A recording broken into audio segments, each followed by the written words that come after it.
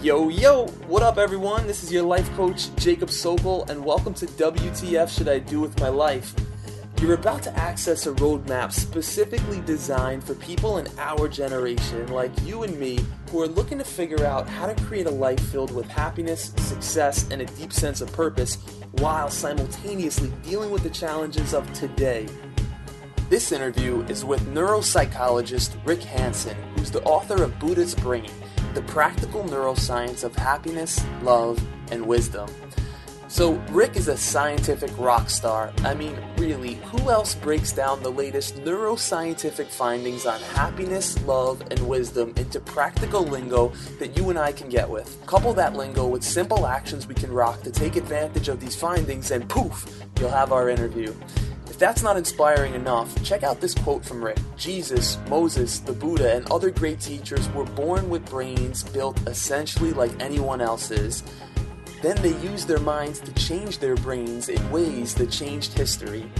In this interview, we're going to explore what to do when you have a knowing of what's true, but you can't put it into words. We'll also talk about the 3 things you need to know about finding your ideal career.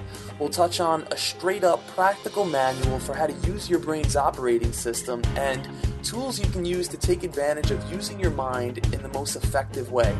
We'll talk about ways to deal with stress, cultivate positive experiences, and get control of your mind. Hey, Rick, thanks so much for joining us. Hi, Jacob. Great to be here, and greetings to everyone listening. Right on. Well, I'm super excited to engage with you and talk about some of the wisdom that you share, and particularly excited to get it into the lives of young adults who are facing unique set of challenges these days. And I think it would be a really cool way to start the convo if we could just give listeners a little bit more information about kind of who you are and your story. And I think a cool way to do that would be if you could share maybe some of the challenges that you faced as a young adult and ultimately how that led you to be where you are today. Okay, great. So let's put it in time. I was born in 1952, so that meant that when the 60s hit, I was moving into young adulthood. So I went to UCLA 1969. I was 16 years old. I skipped a grade and had a really late birthday. So I was a young whippersnapper, a very sort of shy, dorky, nerdy, smart kid with glasses, skinny, so then I hit UCLA, and it was like, oh my God, I felt like I'd grown up in a really nice but pretty restrictive sort of lower middle class family in the suburbs of LA. And I hit UCLA, I was like a kid walking into the freaking candy store on drugs, So that was 1969 through 74. The human potential movement was starting to explode. Zen had come to America just, a decade or so before. We were riding the wave. The Beats had sort of handed off the baton. It was happening. And also right in the middle of that, politically, it was huge. My Lai massacre, Kent State, 1970. Nixon was in charge. Reagan was the governor of California. When our campus exploded in 1970, in the spring of 1970 after the Kent State shootings, Reagan shut down the whole University of California, and it was a big deal. So a lot of stuff going on. We did cool stuff. You'd see the undercover cops walking on campus with these looking like totally unusual people in plaid shorts and T-shirts, but, crew cuts and huge pockets full of, handcuffs and mace and what. And, it was a time we flew kites off the top of the dorm buildings to make the helicopters go away.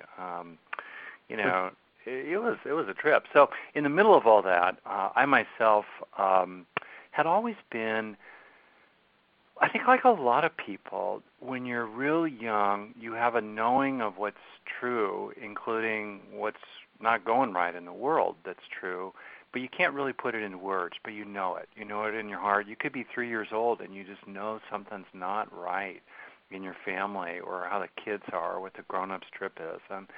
And so I always had this very deep sense of that and a longing for happiness, real true happiness, and a desire to, help the world be what it could be, which I knew in my bones it could be. And it always struck me that one of the greatest acts of courage is to stand up is to hold on to your vision, even if you only keep it quiet inside your own heart, but to hold on to your vision of what's actually realistically possible.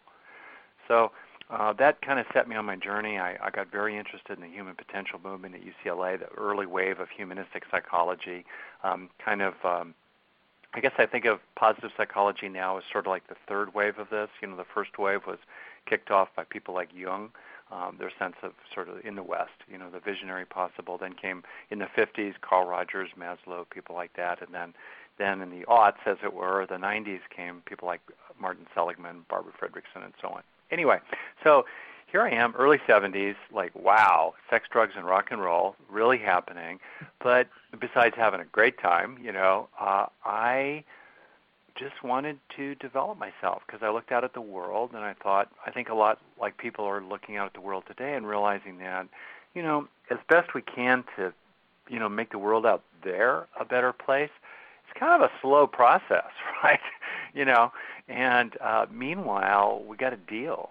And what we can train and develop and cultivate and grow and nurture and protect inside ourselves is what's going to help us navigate the world, particularly a world in which the pace of change, as a lot of people pointed out, is really accelerating. So if unpredictability, as it were, is growing, what the best thing you can do is cultivate your own talents and skills and capabilities of all kinds, whether it's, driving a forklift or knowing how to calm your mind when you're rattled by something. So I was doing that, and then toward the end of that period, 1974, I had my final quarter at UCLA. I had 12 units to burn, and I didn't know what to do with them, so I did 12 units of independent study on Eastern philosophy and religion. I had no idea what I was doing. I'd been raised totally a straight, sort of like casual Methodist sort of guy. And wham, I just felt like the light was turned on. Someone had flipped a switch, illuminating all the dark corners. Like, okay, this sort of Eastern, more Buddhist analysis of the nature of things and the nature of human experience and the ways in which it's constantly changing, everything's connected to everything else. And if you get with that program, it's cool. But if you struggle or fight against it, you're going to suffer and create harm for yourself and other people. Like, that just hit me as so profoundly true.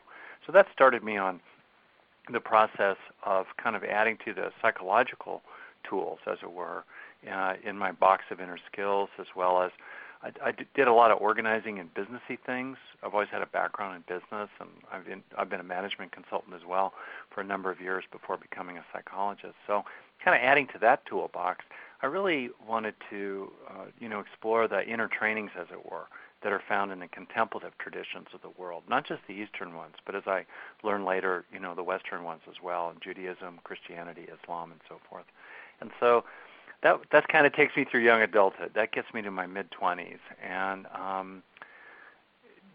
I'd say the takeaway from that for me is kick it. Take chances, do stuff. Use this time. It's a remarkable time. I mean, rarely is it going to be so easy to sleep on the floor and eat brown rice for a year, You get a little older, and as the Buddha put it a long time ago, life starts getting dustier. You start accumulating stuff you got to deal with. So, really go for it. That's really important. And if you like, I'll actually have, on reflection, I have a couple of thoughts here, because I've reflected a lot on my young adulthood and what went right, what went wrong, and kind of some bottom line takeaways. But maybe I'll pause for breath here, see if you want to jump in and offer something. And then if you like, I can speak to that part too. Yeah, I'd absolutely love it. I mean, that's precisely perfect. The thing that was coming up for me that I was curious about was when you said that there's a knowing of what's true when you're in an environment and something may be off and you don't necessarily know how to articulate it yet. How can we deal with that? How are you able to deal with that? Yeah, that's great. Well, to put it, I'll start top down. A fellow, Daniel Levinson, did a lot of work on adult development, and he found that there were three themes that ran through a person's life. One is the importance of what he called the dream. The dream that we had typically formed in adolescence or even younger in early childhood. Kind of a vision from the heart, in the soul, like a sense of, yeah, this is right. You know what I mean? Like we've all had the experience of walking into certain groups or situations or parties, and we just go, wow, this feels real good. This is my tribe. This is my thing. This is the beat I want to move my life to. On the other hand, we've all had experiences of walking into situations that might look good, and other people might even be telling us, hey, this is awesome for you. But really, it's like, I don't know what, rubbing a cat's fur the wrong direction. It's just not right for us. And so that's not cool. We don't go there. Okay. So it says the dream is this sense of the vision of the possible that just feels so true. That's number 1 point from Levinson. And he said a life course in adult development, 20s, 30s, 40s, 50s, 60s, 70s, and beyond, is really shaped by how people deal with that dream, whether they're true to it, whether they back away from it, whether they pursue it in foolish ways, whether they pursue it in skillful, pragmatically productive ways, etc. That's a key element. Second element, the mentor. The idea that there could be one or more people along the way who really help you along your way. And sometimes their interaction is quite minimal. It could simply be even a teacher's comment in high school, handing back a paper, looking you in the eyes, and there's that 5 seconds of contact when the teacher says, you're a good writer, and I hope you do something with this. And that's it. And suddenly you go, whoa, a door opens, a sense of possibility. Or it could be someone you have a long relationship with. It could even be a partner, a lover, a friend who functions in some ways as a mentor. So how do mentors work for you? And then last point was this rhythm he called of organization, disorganization, organization, disorganization. And he described the 20s as a period generally of what he called tentative commitments, where we try stuff on. Not to trivialize it, but starter marriages or starter careers or starter jobs. And then you do it, you try it, ready, fire, aim, right? You fire and then you course correct on the basis of that. So those are the 3 things you pointed out. So to bring it back to me, it's about the dream, I think that I work with kids, little kids as well as, teenagers and so forth, as well as, adults and all that. And kids know a ton. They may not be able to put it into words yet, but their right hemisphere, as it were, for most of the population, the site of gestalt processing, holistic knowing, therefore the site of visual spatial reasoning. Anyway, that part of the brain, as well as the belly and the bones, just knows what's true. And standing up for that is really important. And I think what happens a lot in childhood is people are faced with a fateful choice, Are they screwed up or am I screwed up? And a lot of people make the wrong call and they presume that they're screwed up. But actually, that they themselves are screwed up. But actually the truth is the folks out there are screwed up. You know what I mean? Or the system is screwed up that makes people screwed up. It's not you in your heart of hearts that's messed up. It's that world outside. So, we make that call often to kind of keep the peace or to get to go forward in life or out of loyalty and whatnot. But it's often the wrong call, that the truth is that you're just fine on the inside.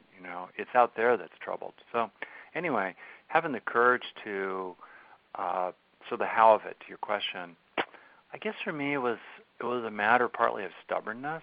I just didn't want to be pushed around.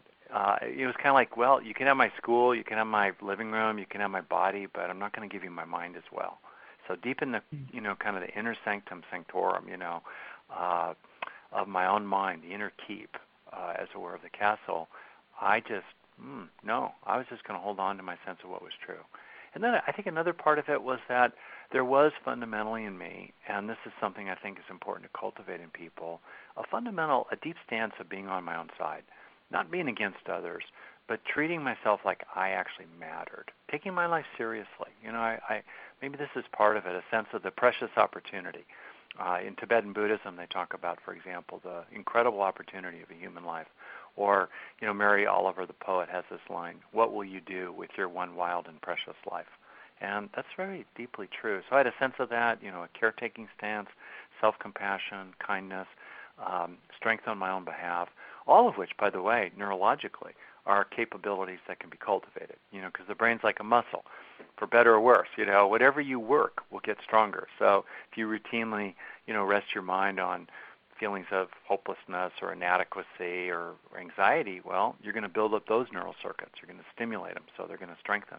Alternately, if you, cultivate a sense of, strength inside, determination, grit, resilience, bouncing back, if you cultivate kindness and warm-heartedness toward yourself and, of course, other people, you'll build up those neural circuits as well. So that was, I would say, very important for me on my own path.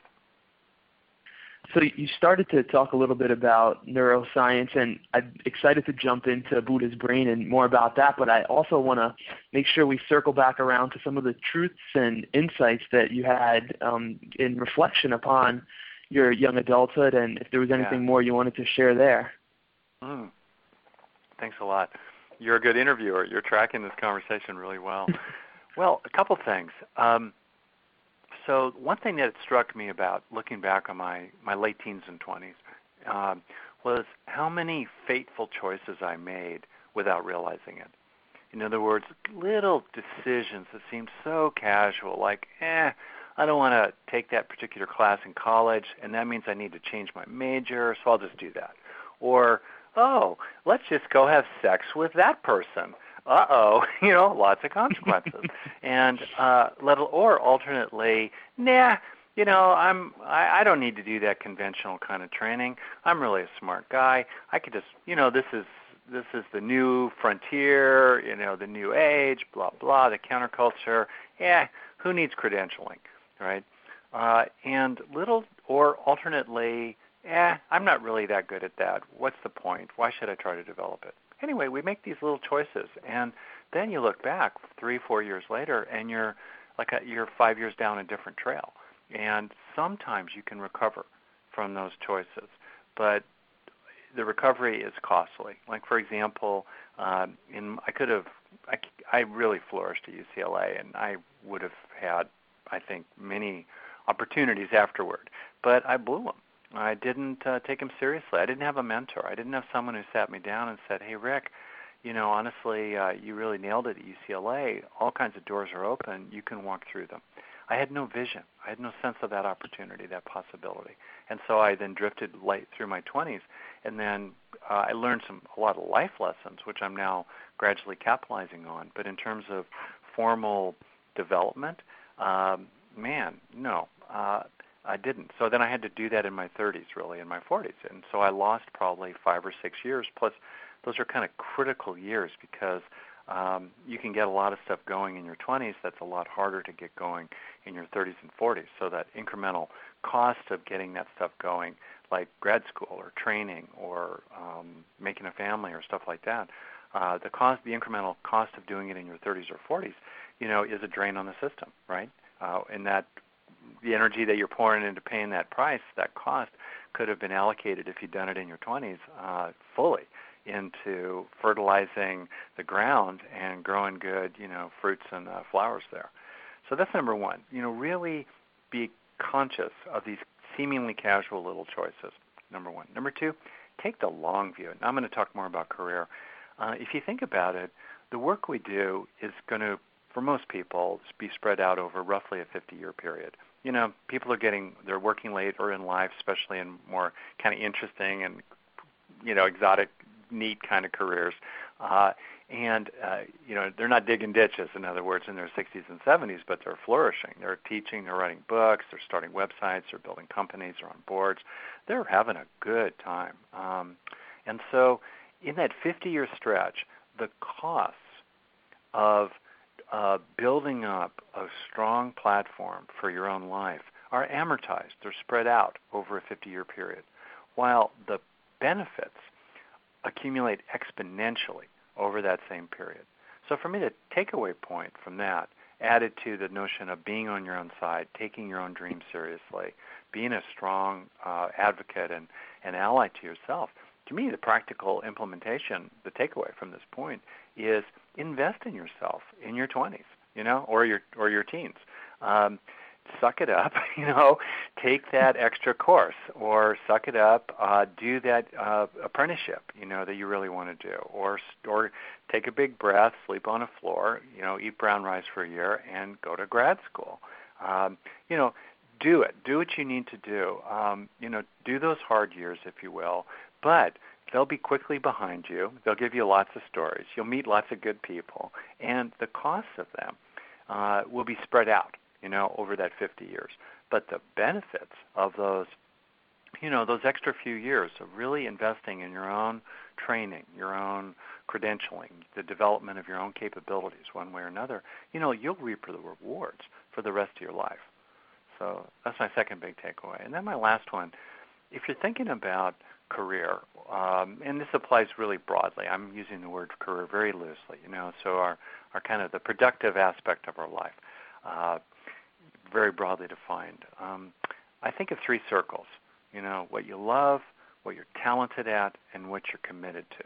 And if you think of those circles lying on top of each other and the point of intersection of, the territory where it's what we love doing, we like doing it a lot, and it's what we're talented at, where we're naturally really strong. And then third, where our values are, the whales we want to save, or the children we want to help, or the trees we want to plant, or the planet we want to stop from getting warmer, et cetera, et cetera, et cetera. At the intersection of those, loves, talents, and commitments, or values, if you will, man, that's the sweet spot. And then it's just details. If you're working at the center of those three circles, then it's just about, do I want to live East Coast or West Coast, or U.S. or elsewhere, or, what's going to make me the most money, or, where are the, cooler people. But the essence of it is going to be fine for you. All right, that's my shtick. Ah, man, I love it. Yeah, I'm just imagining that here sitting at a table in a coffee shop across from you, just soaking it all in, and it's incredible. Absolutely. So I would love to go into a little bit about Buddha's brain, the practical neuroscience of happiness, love, and wisdom. And what's particularly so interesting to me is the fact that much of this work is not just based on psychology or self-help, but it's actually neuroscience. So the description for the book starts by saying Jesus, Moses, the Buddha, and the other great teachers were born with brains, but built essentially like anyone else's. And then they used their minds to change their brains in ways that changed history. So for people who aren't familiar with your work or with your book, can you give us just a kind of overall idea of what the book is about, and even maybe some of the big takeaways that we could use to implement in our lives?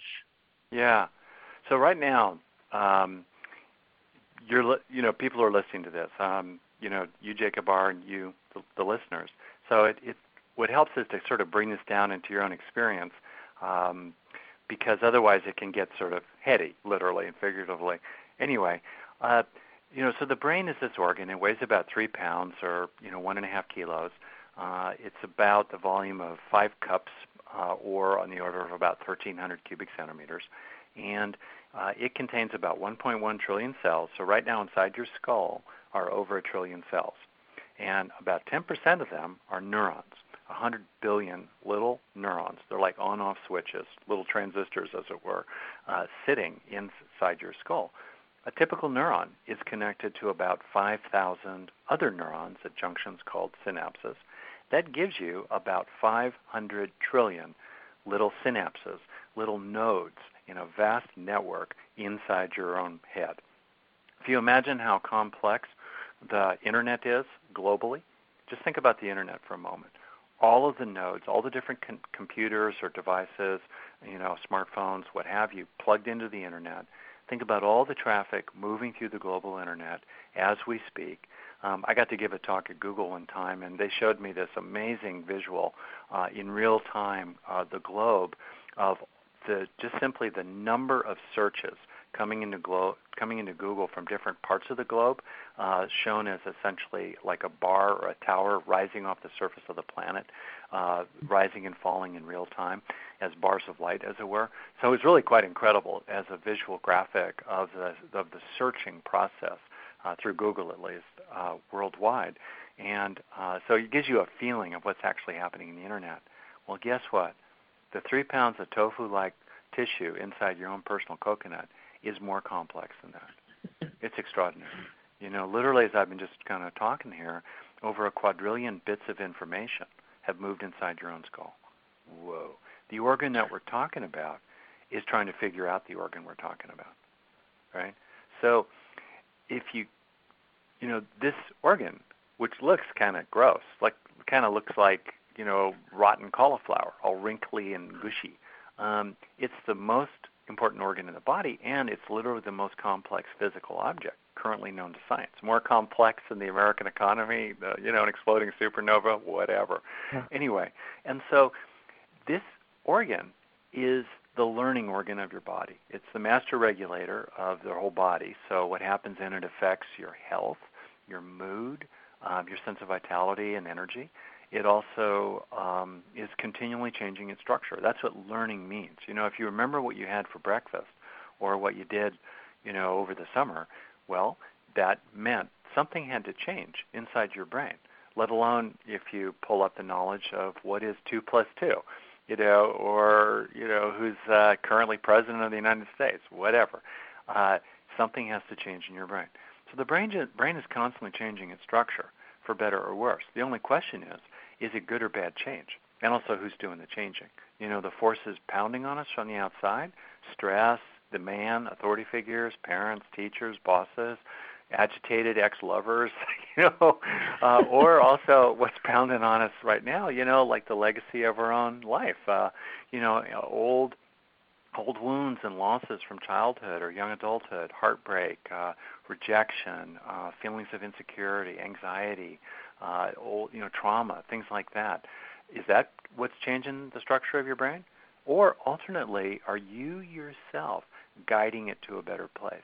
And tap into the power of what's called experience-dependent neuroplasticity, the idea that our experiences, our conscious thoughts and feelings, hopes and dreams, joys and sorrows, are continually changing the structure of our own brain. Are you going to use that capability of the brain, its nature, to change itself based on what you experience, to guide gradually your brain to a better place? And there's, at this point, an enormous amount of research that's come out. A sidebar, like back when I was in the human potential movement and so forth, the psychologists were way ahead of the scientists. In other words, the people who were figuring out forms of mental training didn't really know what was going on deep in the physical structure of the brain that enabled those mental trainings and why those mental trainings worked. But now the scientists are ahead of the psychologists. The scientists are figuring out stuff that's just really mind-blowing, actually. So at this point, there's an enormous amount of research that shows that what we think and feel and so forth changes the structure of the brain. For example, you're in London right now. Studies have shown that taxi cab drivers in London who have to memorize the spaghetti snarl of streets there, which really works the visual spatial processing systems of the brain. A particular region called the hippocampus is centrally involved in that. Well, taxi cab drivers in London, at the end of their training, having really worked that muscle, have a bigger hippocampus than they had when they started out their training. In other words, literally layers of cortical tissue have been built because people worked that muscle, as it were.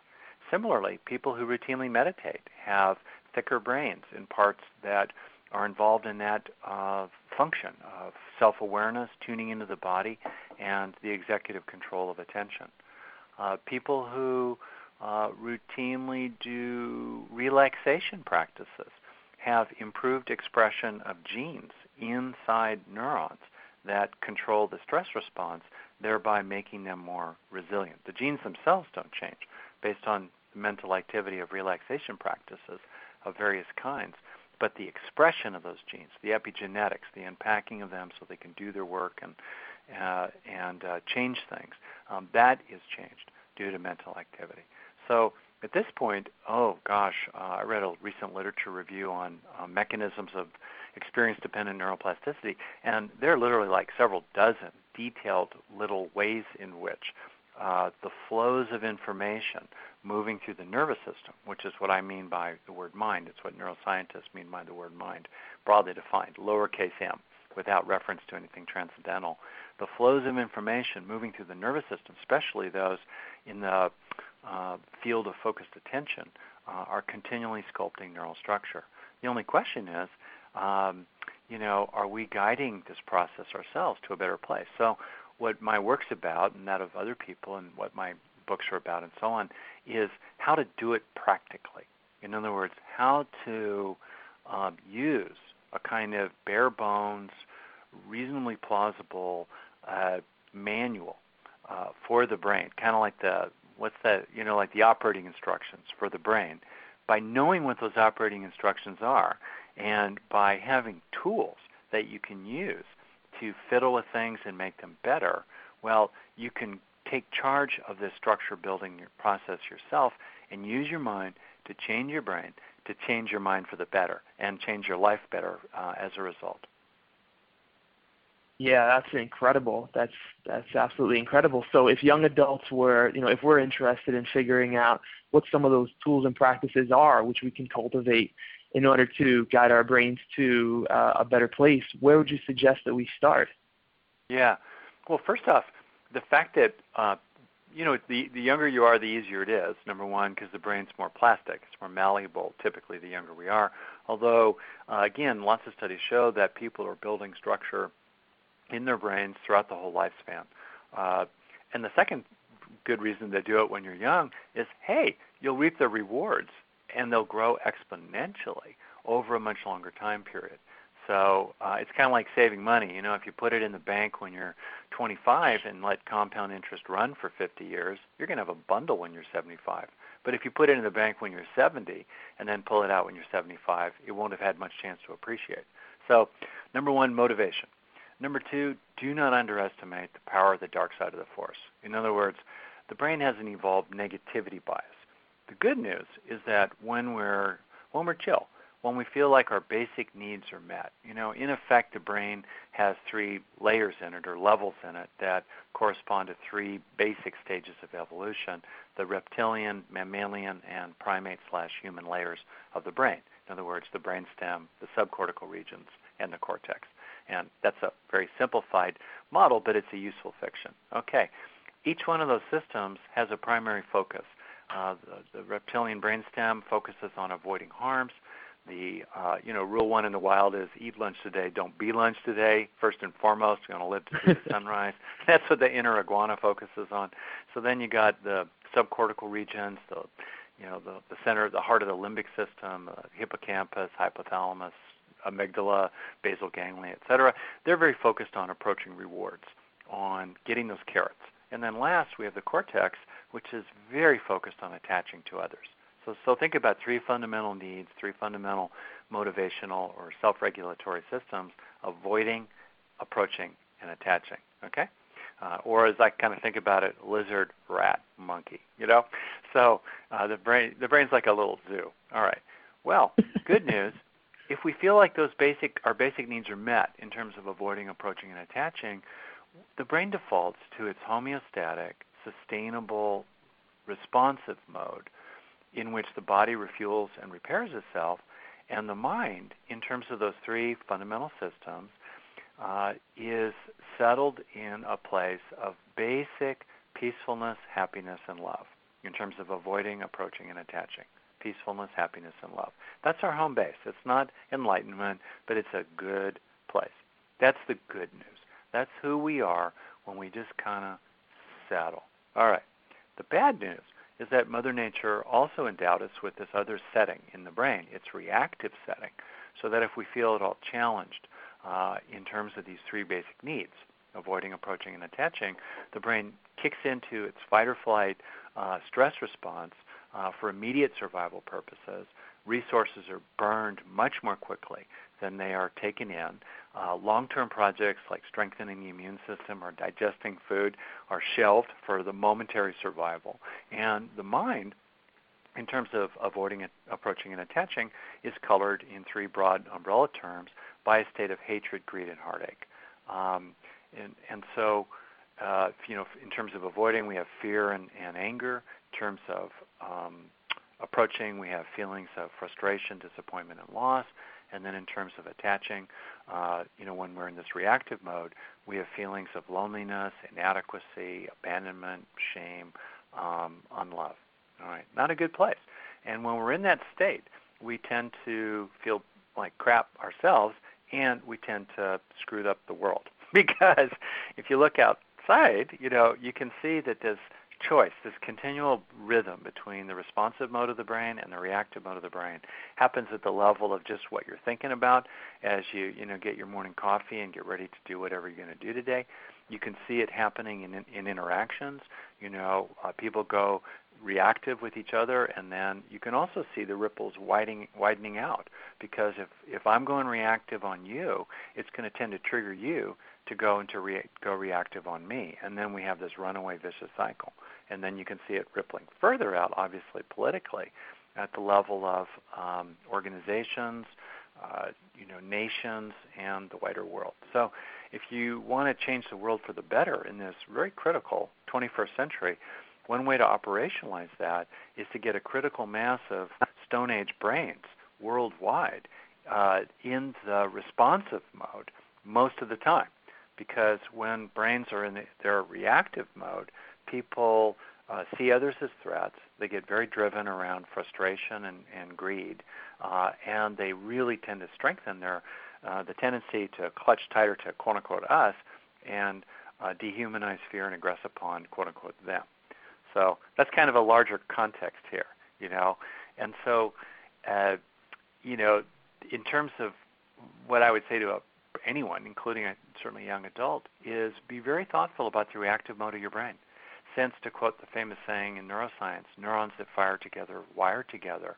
Every minute you're clocking in the reactive mode, face it, it's strengthening its neural substrates. You're wiring those neurons together every time you're pissed off or beating yourself up or getting all, doing trolls. I'm amazed at what people will write on the internet, that they would never say face-to-face, even to their worst enemy. It's astonishing, the negativity there. Hey, if you want to do it, do it. But guess what? To use a phrase from the Buddha, people who getting angry at others, dumping your anger on others, is like throwing hot coals with bare hands. Both people get burned. I'm not speaking against, fierceness and strength and, social justice and sticking up for yourself and all the rest of that. Anyone who knows me personally would say I'm quite prepared to be assertive if I feel the need. But we don't need to do it by tipping into the reactive mode of the brain, which just frankly weakens our own position and, undignifies us and makes us sputter and creates a lot of blowback from other people and creates a lot of needless harm. So that's one point. Watch out for the reactive mode of your own brain. And authentically, as soon as you can, try to find a soft landing into the responsive mode. If you think about it, in evolution, we're designed to go into bursts of reactive mode stress that are usually resolved quickly, one way or another. You know what I mean? The zebra gets away from the lion quickly, or it doesn't at all. You know what I mean? But modern life, unfortunately, and then in the ancient template, is to have a long recovery period between these bursts, these waves, if you will. It's kind of like a quick wave of stress and followed by a long period of calm. That's the biological template. That's the natural rhythm. But we violate that. Yes, we may not be running in screaming terror from lions these days, although, alas, a lot of people worldwide still live in terrible conditions, including close at home. That said, what most of us do experience, though, is a lot of mild to moderate waves of reactive mode activation, stress, if you will, with no opportunity for recovery. It's just chronic stress, chronic mild to moderate, low-grade background stress, but no opportunity to recover, and that's not good for us. So that's number one. Beware the pernicious accumulating effects of flipping into the reactive mode of the brain. Second takeaway is to appreciate how the brain is like Velcro for the negative, but Teflon for the positive. The brain is really good at learning from bad experiences. Once burned, twice shy. Those bad experiences go wham, right into emotional memory systems. You may forget the episode, but your body will not forget the feeling.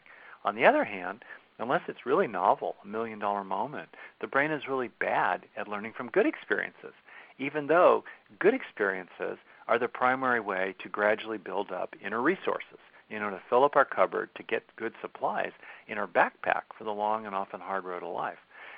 It's very unfortunate. So, most positive experiences flow right through the brain like water through a sieve because we don't stay with them.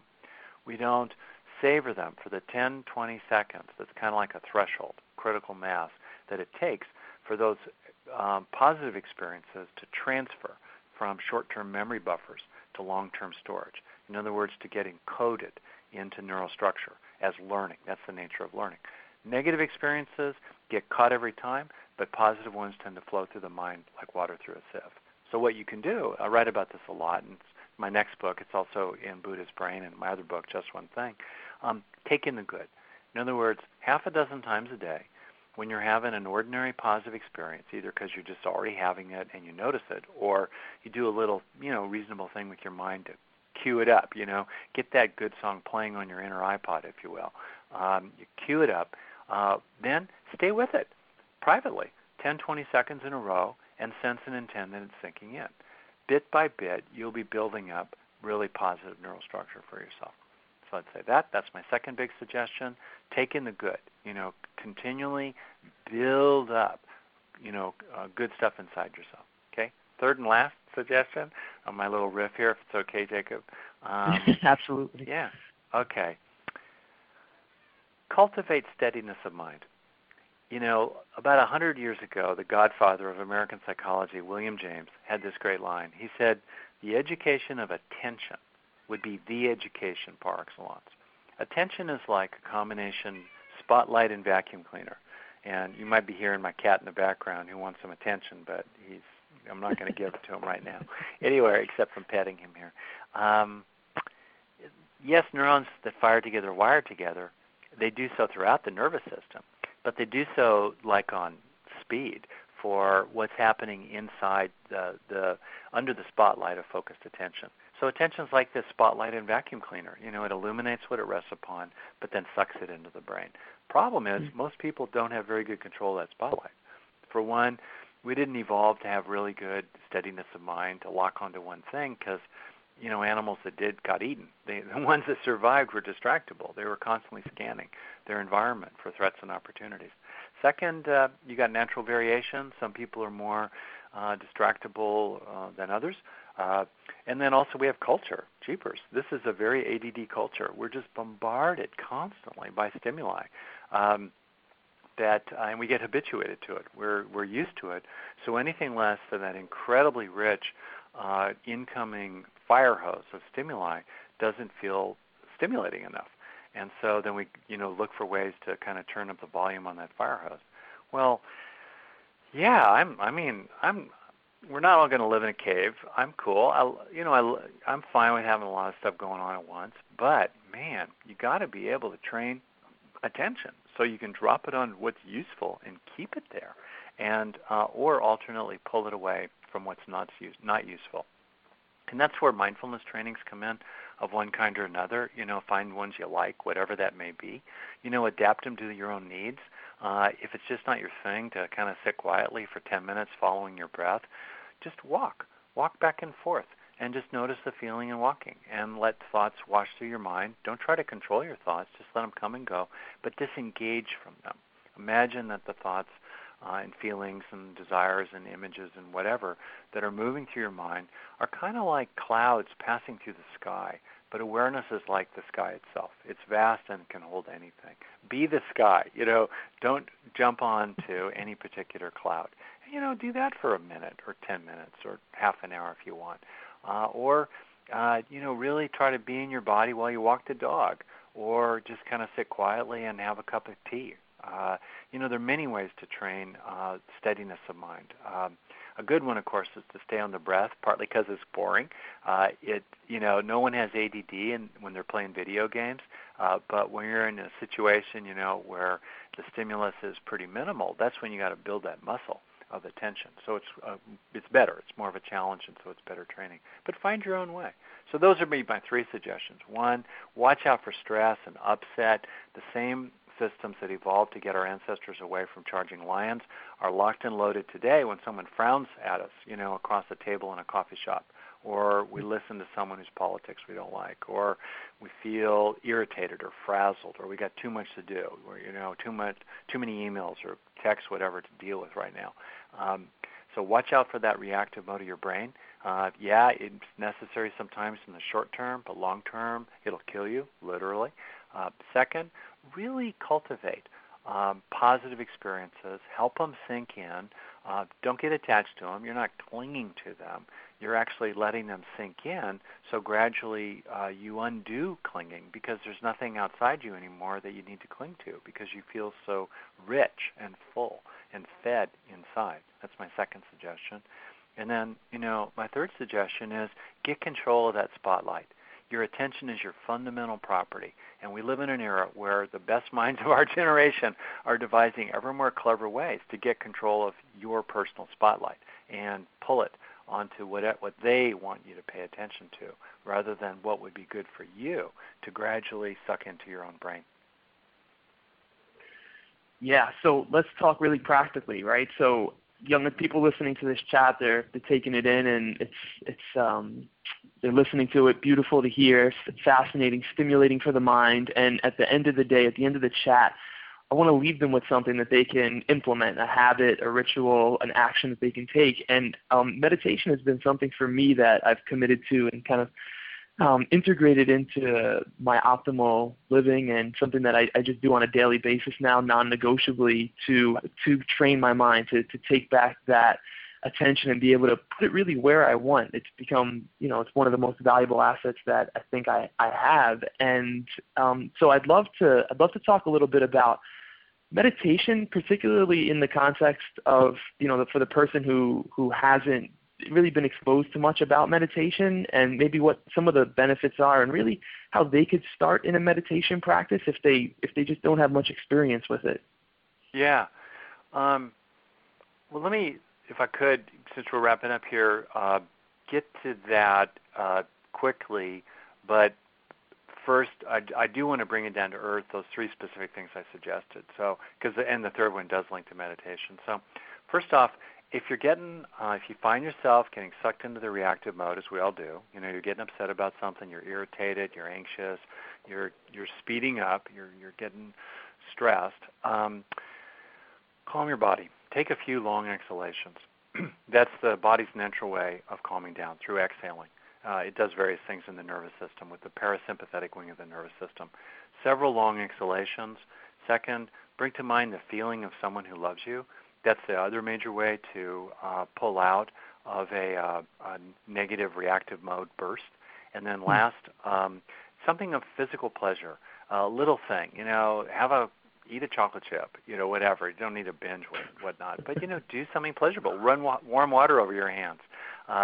Use the bathroom.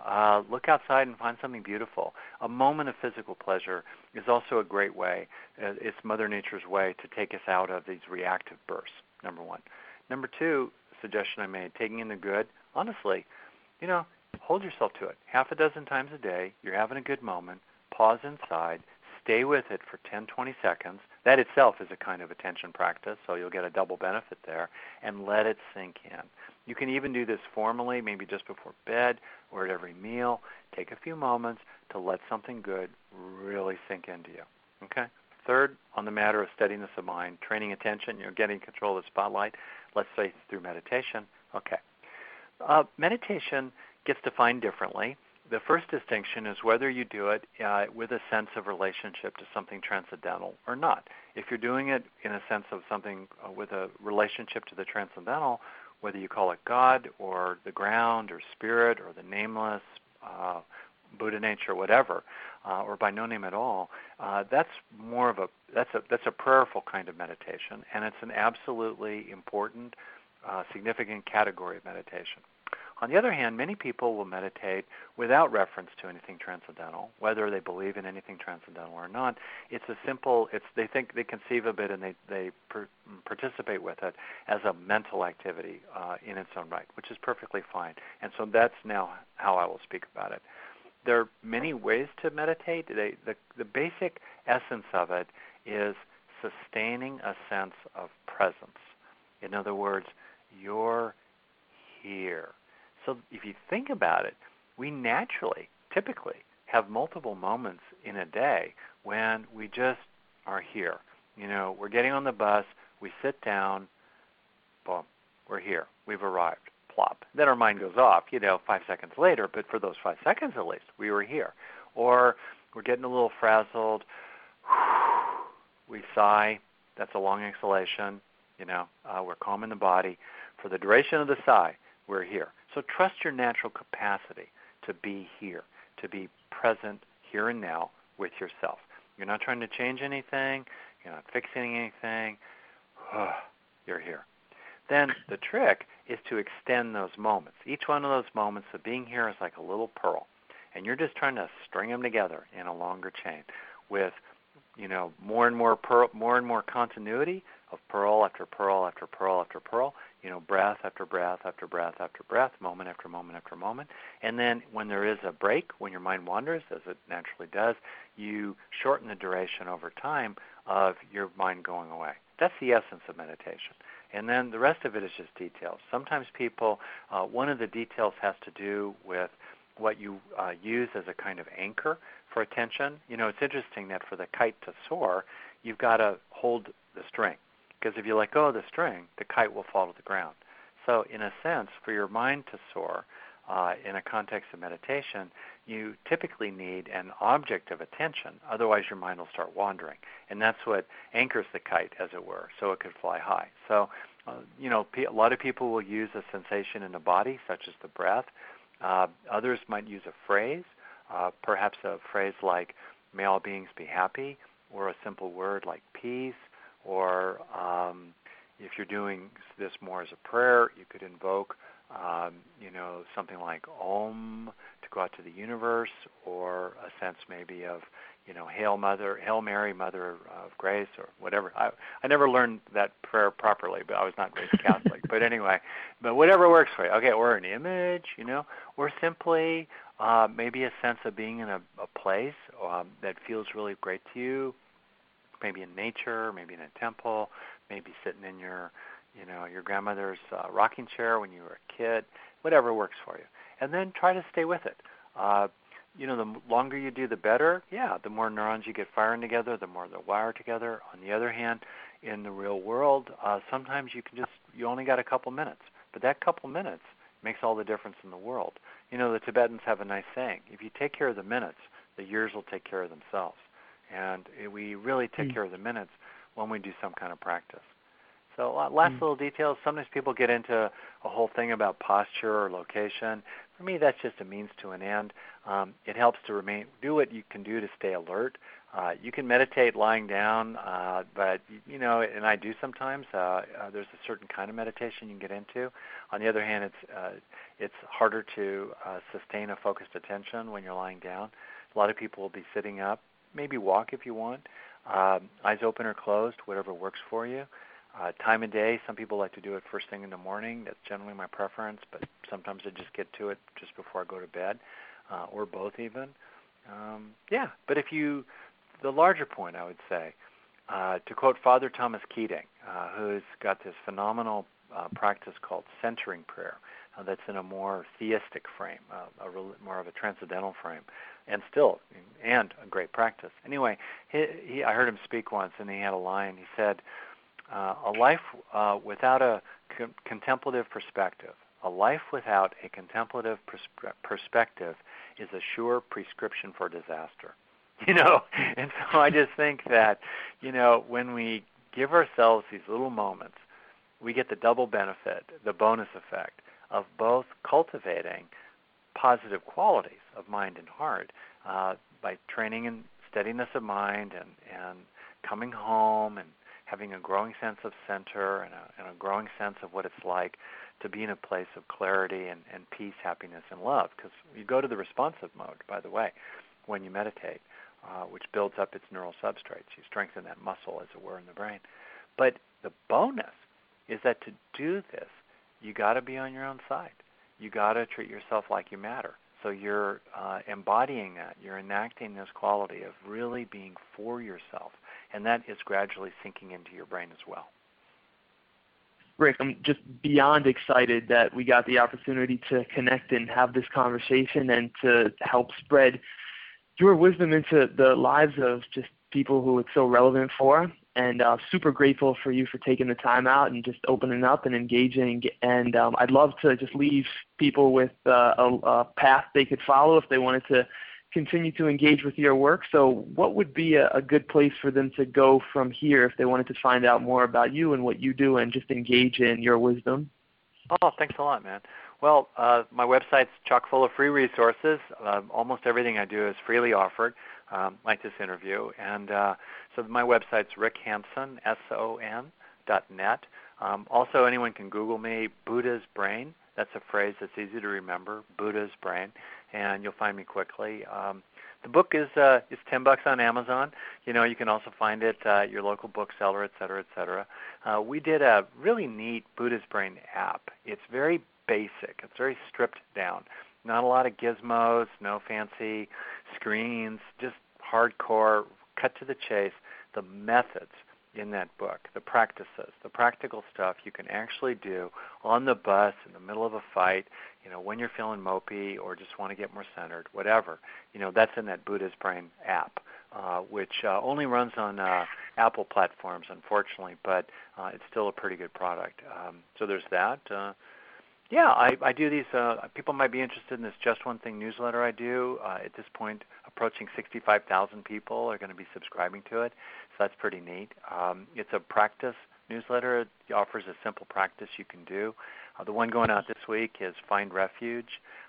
The one last week was lean into good on first waking. What you do the first few seconds or minutes after you wake up. Other practices are things like get on your own side, or see the being behind the eyes, or admit fault and move on. Just real practical stuff. So that's the Just One Thing newsletter, and you can always unsubscribe.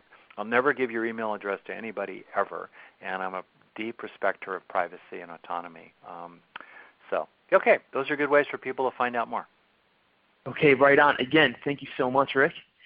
Hey, Jacob, it was great talking with you, and you're great. I'm a total fan of what you're doing with your whole thing. And, if I could, last word, the world, is challenged right now. On the other hand, I think that a great number of really important things have gotten a lot better over my lifetime. When I was your age, the Soviet Union had 50,000 nuclear warheads aimed at my country, including at mountains just above my backyard. And so a lot of stuff has changed. Women are getting more rights worldwide. It's so far from perfect. The planet's heating up. That's not good at all. On the other hand, there's a real growth of developments like what you're doing worldwide, citizen power, access to resources through the internet and so forth. So, keep heart. Don't give up. Keep on, and we can make this world a better one. Well, you've left me with chills, and I think that's a great way to leave the conversation. Great. All right, Jacob, thanks, and thanks to everyone listening. I loved that interview.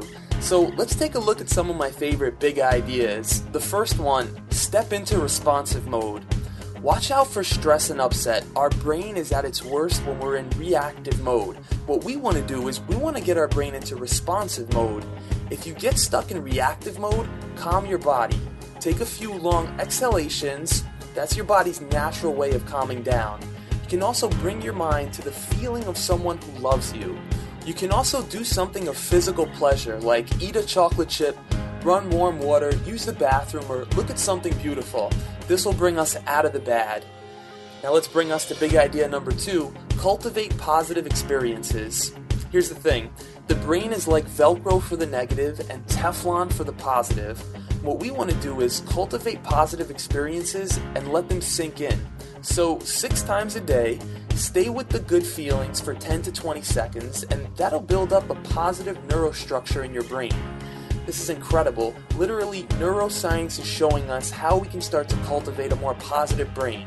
To repeat that, 6 times a day, stay with the good feelings for 10 to 20 seconds, and that'll build up a positive neurostructure in your brain. And if you want, you can do it formally before bed or even before each meal. Big idea number 3, get control of your mind. Attention is like a spotlight and a vacuum cleaner. It illuminates what it rests on and then sucks that into our brains. But the problem is that so many of us don't have good control of that spotlight. Meditation is a great way to help us get control of our mind and sustain a sense of presence. In meditation, we're not trying to change or fix anything. We're here. The trick is to extend those moments of being here, moment after moment after moment.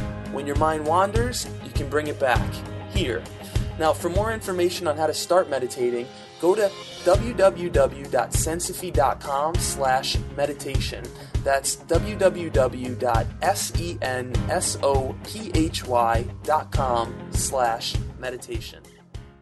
Soul Sibling, thank you so much for rocking with us. I appreciate you, and I appreciate that you're using your time and your energy toward making yourself a better person and the world a better place. So if you'd like to keep in touch, I'd love it if you subscribe to the podcast, and I'm excited to deepen our relationship, to get to know each other better over time, and to see how I can help you solve meaningful challenges and create your most fulfilled life.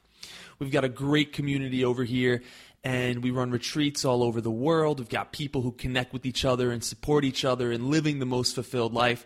And what I'd suggest for your next step is to grab a copy of The 12 Things Happy People Do Differently.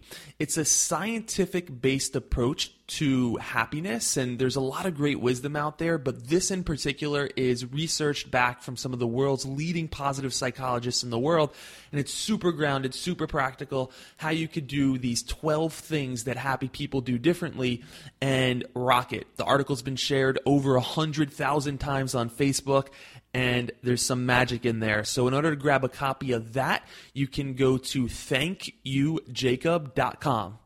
Sounds simple, and it is. Thankyoujacob.com, and grab that immediately, and I will keep in touch through personal emails that I send out a couple times a month and all that goodness. So for now, sending you lots of love. Keep it real. Follow your heart, but bring your head. Peace.